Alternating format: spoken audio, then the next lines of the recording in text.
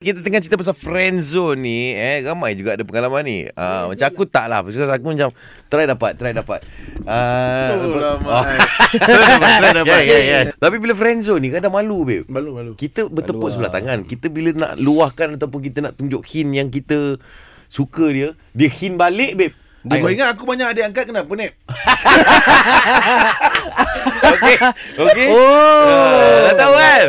Itulah cara nak tutup malu. Hati hitam boleh tutup dengan jubah.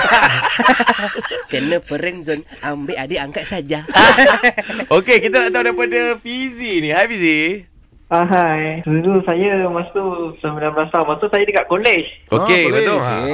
Masa tu memang tengah ramai lah. Ramai-ramai masa ada untuk pengakap punya kumpul lah. Siapa yang nak join kan. Lama kata mengangkap tu.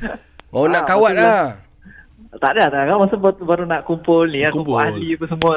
Assembly. Okay. Apa yang nak join apa semua. Masa ada seorang perempuan ni. Alah saya lupa nama dia siapa. Tapi macam lupa nama cik. Kau tak nak mention nama dia. Dia reject kau caca lupa pula. Betul tak? Tu cerita lama. So saya tak nak ingat. Okay. Move on. Masa lalu tu semua tengok lah.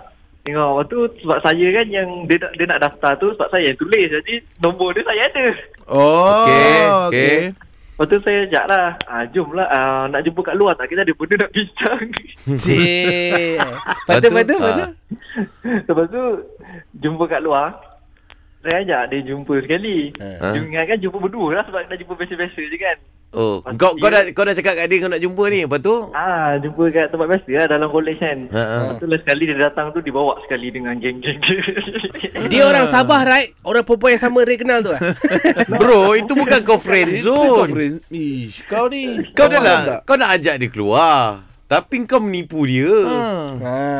Lepas tu bila dah sampai tu saya tak tahu nak buat apa.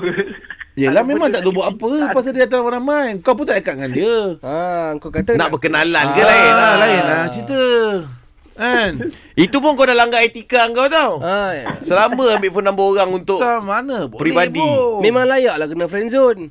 Kena marah pula dia ni kan. Kena marah. Dia datang tu saya tak tahu nak buat apa. Kita nak bincang apa. Macam saya macam tak apalah, saya busy sikit lah. Jumpa nantilah kita bincang-bincang. Yelah, dia datang ramai-ramai kan. Kalau berdua tu, at least kalau kau boleh lah cakap-cakap pasal luahan hati perasaan kan. Boleh lah macam kau cakap dia. Sambil tu, tapi kalau datang ramai macam gitu. Macam ni lah bro. Yang ni aku tak rasa bertepuk sebelah tangan lah. Yang ni more tu tepuk pengakap. Tepuk pengangkap. Yang ni kau silap langkah.